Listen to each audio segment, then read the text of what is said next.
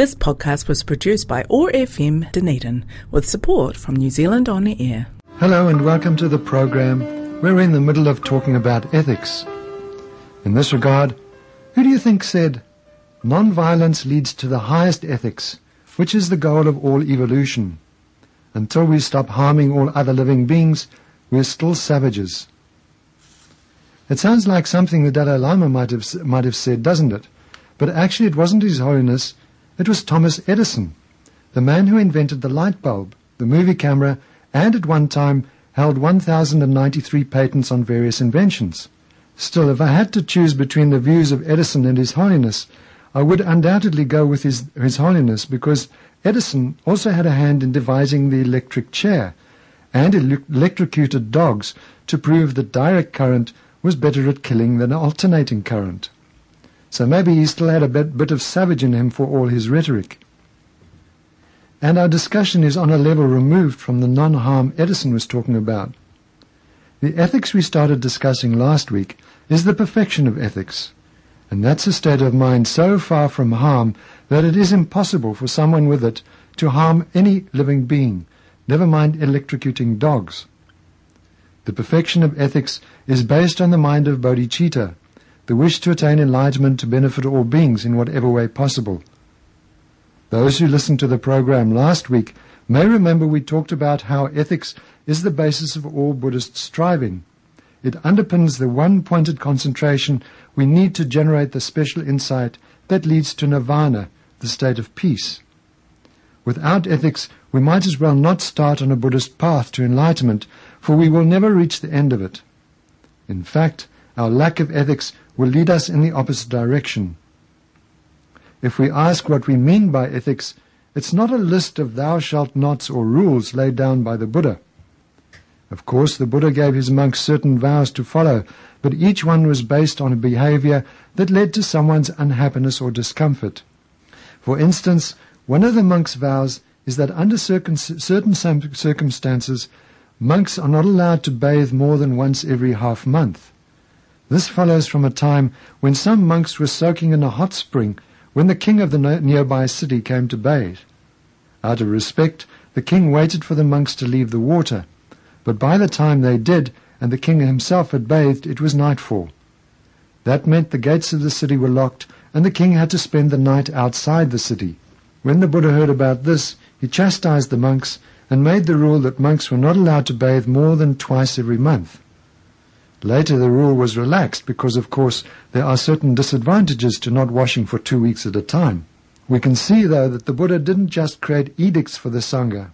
In fact, in the early stages of forming his Sangha, there were no rules as such. Only as incidents like the bathing one came up were the rules made, primarily so that monks did not offend or cause discomfort to others. Ethics is the practice of non-harm, or to follow the words of Thomas Edison, not behaving like a savage. In Buddhism, this means not causing harm to any sentient being, oneself included. Sentient beings are essentially beings with mind, though this refers specifically to a deluded mind, not to the mind of a Buddha, for instance. That is pure, and so quite different from an ordinary person's mind, and so falls outside the definition of sentient being in the Buddhist doctrine. The basis of both monks' and lay people's ethics is avoidance of the 10 non-virtues: killing, stealing, sexual misconduct, lying, slander, harsh words, gossip, wrong views, harmful thoughts to others, and covetousness. 3 of body, 4 of speech, and 3 of mind. Then on top of those 10, we can take the 5 or 8 precepts, or the vows of the novice and fully ordained monks and nuns. And people who follow the Mahayana then have the Bodhisattva vows, and those following the Vajrayana, the Tantric vows. So we can see that in all the Buddha's teachings, ethics is very important.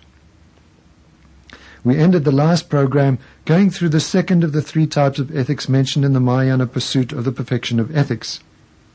The first type is the ethics of restraint, meaning keeping vows, precepts, and so on. The second is the ethics of gathering virtuous dharmas, or in other words, making sure we do virtuous deeds. And the third type is the ethics of benefiting beings.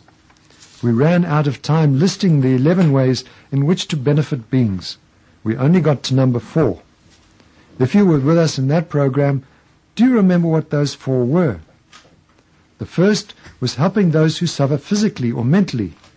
The second, helping those who are ignorant of the causes for happiness and how to create them, and the causes for suffering and how to avoid them.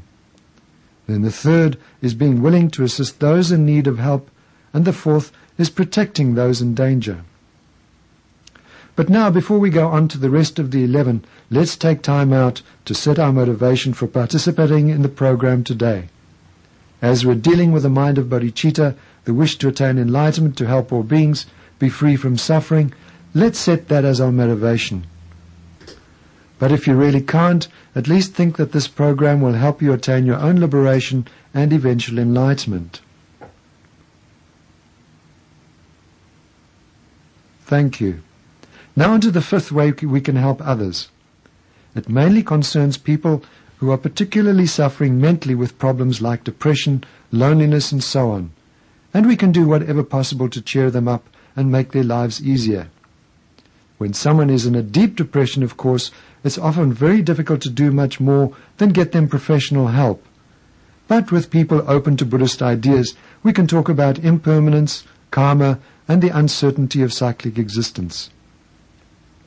As much as we want to experience continuing happiness in this type of existence, it's just not possible.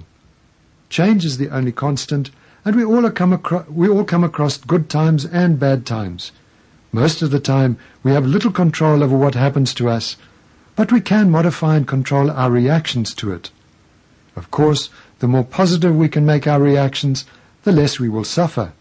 The more we focus on our problems and feel sorry for ourselves, the more misery we will experience.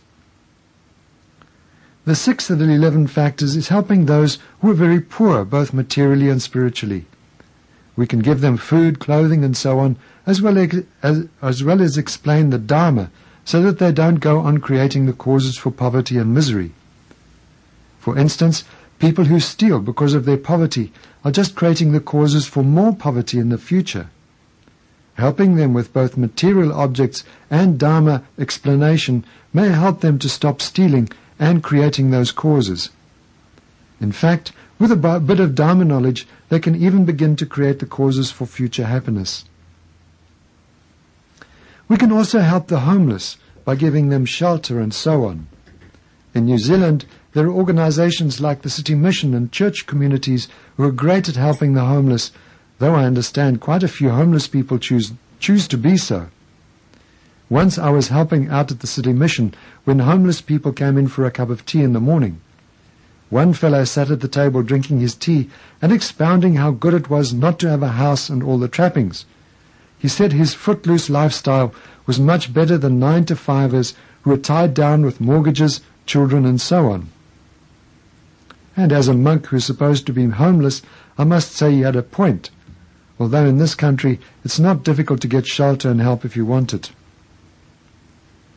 And then, if we are quite skillful at reading people, we could carefully watch what they need according to their weaknesses, inclinations, and aspirations, and help them in whichever way is best for them. This can easily fall into one of those situations, though, that I talked about at the end of last week, when I said we have to be careful to distinguish between help and interference. It's easy to go rushing in to help someone when the last thing they want is help. I personally find it a real test of patience when people do that, especially when they think they know best and try to take over the situation. I think we should take care to ask if people want help before rushing in. One of my favorite quotes is by Friedrich von Hegel, a hugely influential Roman Catholic theologian who lived between 1857 and 1925. The golden rule, he said, is to help those we love to escape from us and never try to begin to help people or influence them till they ask, but wait for them. I guess you could say that this is to observe closely to see what is needed and then be ready to provide help if and when it's required. The next instruction on helping others is more or less imparting the Dharma. Geshe Loden, in his book The Path to Enlightenment in Tibetan Buddhism, says it is helping those on the right path, and identifies it as helping those who have a strong aspiration to practice the Dharma. This includes teaching or guiding them, and, I guess, providing them with necessities when they go on retreat and so forth. What about those not on the right path? We can help them too, with a bit of advice and guidance if they're open to it. Though Buddhism is, of course, not evangelical, so standing on a street corner yelling out standards from the Dhammapada would hardly count as helping those on the wrong path. I think it particularly means those people who create a lot of negative karma through wrong views, like thinking sacrificing animals would lead to heaven and so on. Or, more commonly in New Zealand, thinking that it's fine to kill, steal, indulge in sexual misconduct and so on. We have a big karmic problem in this country because of all the animals that are killed through farming, hunting, fishing and so on. So whatever we can do to stop people from doing such things will be helpful. Even if it doesn't stop them altogether, your advice might give them enough to think about for them to feel a little uncomfortable about doing such things again. In the last full-time job I had, my boss was really a very nice guy. He was easygoing, friendly and helpful. However, like many New Zealanders, he was a fisherman. He liked nothing better than going out on a boat for a day on the Auckland harbour with a hook and line. However, he knew that I was a Buddhist, and I told him it was not good karma to kill, that it would come back to him, if not in this life, in a future one. He said he wasn't concerned about other lives and would take his chances. If he was going out fishing, I would say to him, "I hope you have a great day, but catch no fish." He'd laugh and didn't take me altogether seriously, and it became a bit of a standing joke between us. But I sensed that I had given him something to think about, and maybe one day the advice might ripen into him seeing the fish differently and not creating so much negative karma.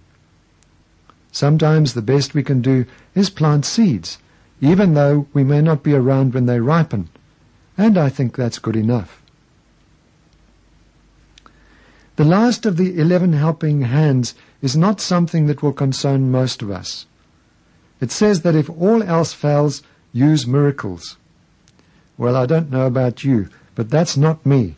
As much as I want to create great light displays with a click of my fingers or do extraordinary feats like Keanu Reeves in the Matrix films, I'm nowhere near that yet. But if you are, then if nothing else helps to show people the power of the Dharma, it is permissible to use your miraculous powers. It's important to note the condition here. Such power should only be used when all other methods fail.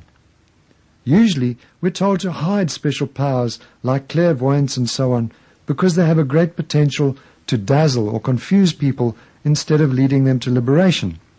So they are a last resort only when we see they will be of greatest benefit. So those are the many ways of practicing the ethics of benefiting living beings. Just to run through them again, they are helping those who suffer, those ignorant of the Dharma and its methods, those in need of help, those in danger, people afflicted with misery, and the poor and the homeless. Then also helping people according to their wishes, those on the right path, those on the wrong path, and those who need miracles. Of course, it's important to keep a bodhicitta motivation, and in fact, any type of help given with this motivation becomes the ethics of benefiting living beings. Now, as with generosity, the perfection of ethics has to be practiced with the 3 supreme qualities, or if you can, the 6 supreme qualities, and with each of the 6 perfections. Just to remind you, the 3 supreme qualities are supreme reliance, supreme method, and supreme dedication. Supreme reliance means relying on bodhicitta as our motivation for practicing ethics. Supreme method is seeing that the object, the act, and the holder of ethics all have no independent inherent existence. They are all empty of such existence. And supreme dedication is, of course, dedicating all the virtues that arise from practicing ethics to attaining enlightenment for the sake of all sentient beings. Add to those supreme object, supreme purpose, and supreme purity, and you have the 6 supreme qualities. These may be a bit tough, but if you can't practice them all, just go for the first three. Supreme object means that the way you practice ethics is of the highest standard, the best you can do. Then supreme purpose is to practice with a purpose to bring both temporary and ultimate benefit to all sentient beings. Even though your practice may only benefit one being, the purpose is still to benefit all. And practicing with supreme purity means keeping our mind free from delusions and obscurations while we're observing ethics. Often, almost against our will, when we do something good, a feeling of pride might arise. Oh, people will think I'm so good doing this. That kind of thought. This is delusion, and so if we see it coming on, it's best to defeat it immediately, perhaps by thinking about the emptiness of oneself, the act and the beneficiary, or by comparing our one little act with the world-shaking deeds of people like Mother Teresa or His Holiness the Dalai Lama. You probably know many other techniques to counter pride before it takes hold, so we choose the one that is best for our mind. And that is true of any delusion that arises while we are looking after our ethics. Then practicing ethics with the 6 perfections. If while we're practicing ethics we lead others to do so as well, it's the generosity of ethics. So, while taking the 5 precepts or 8 Mahayana precepts for a day and inviting others to join you will be the generosity of ethics. Ethics with ethics means to practice so that our ethics are strengthened to the point where we practice continuously in the future. And patience with ethics is being patient with any difficulties that arise while we're practicing. In other words, not getting angry if someone tries to hinder your practice of ethics. So, for instance, if my boss had scorned my avoidance of killing beings and kept on mischievously urging me to go out on the boat with him to catch fish, I would have had to have practiced a lot of patience. I guess I could tell him only half-jokingly that I didn't want to be a fish caught by a hook in my next 500 lives because I'd breached my vows. Enthusiasm with ethics is pretty self-explanatory, I think. It just means we have to stay mindful and practice ethics wholeheartedly and without any laziness. Then concentration with ethics is also pretty obvious. Don't be distracted from the practice and keep your mind tranquil and concentrated. Finally, wisdom with ethics is keeping discriminating wisdom sharp so as to practice ethics skillfully without breaking any vows. Also, it refers to keeping in mind that the object, act, and subject are all empty of inherent independent existence, as we mentioned before. Anyone who can practice ethics with the 6 supreme qualities and 6 perfections will be doing pretty well. But for us lesser mortals, it's okay to practice with the 3 supreme qualities, or just to practice with the best motivation we can. When we no longer have any thought to harm others, or engage in any non-virtuous thought or deed, even in dreams, we will have attained the perfection of ethics. If we try to do the very best we can in this life, it will be easier to keep pure ethics in future lives. But if we allow our ethics to become loose in this life, it will be much more difficult to keep ethical restraints in lives to come. At least we can try our best to avoid the 10 non-virtues, and if we are ordained, to keep our vows to the best of our ability. Now let's do a little meditation on developing the mind of non-harm. Please sit comfortably and focus on your breath, letting the thoughts come and go without being led astray.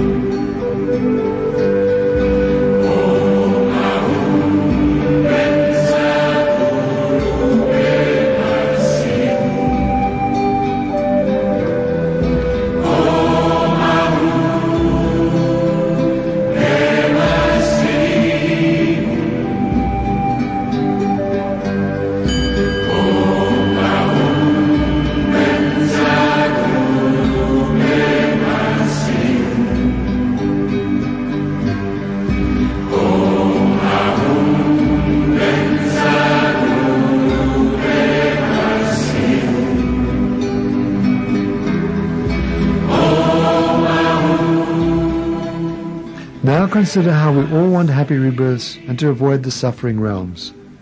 The cause for happy rebirths is practicing generosity and keeping ethics, especially avoiding the 10 non-virtues: killing, stealing, sexual misconduct, lying, slander, harsh words, gossip, wrong views, harmful thoughts to others, and covetousness. Without keeping ethics, we will land up in the lower realms and in states of misery.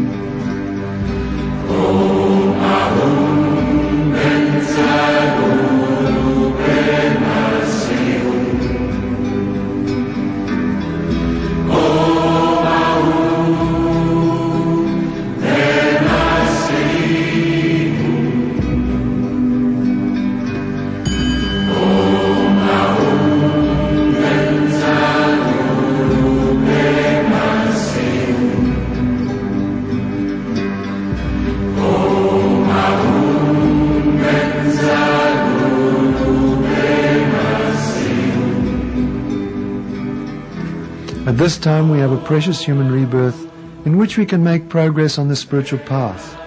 We have all the conditions. If we don't make good use of them now by practicing generosity and ethics, they will be very difficult to get in the future. We must use this opportunity fully.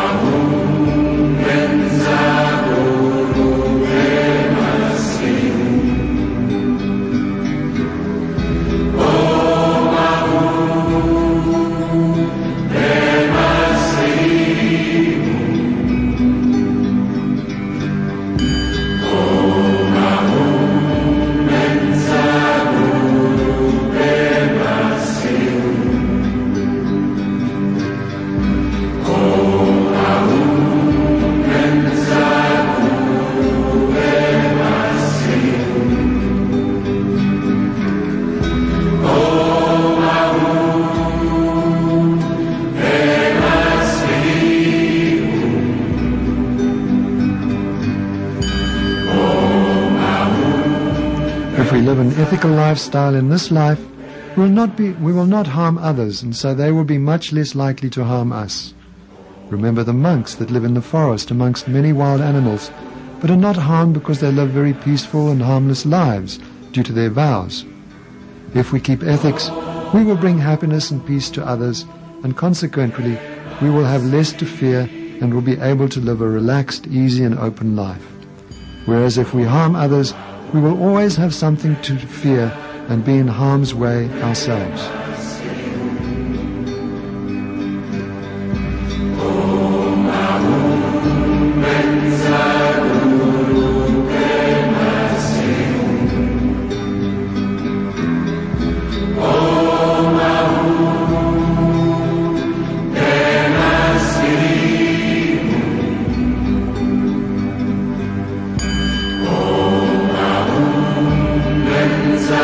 Guru Bema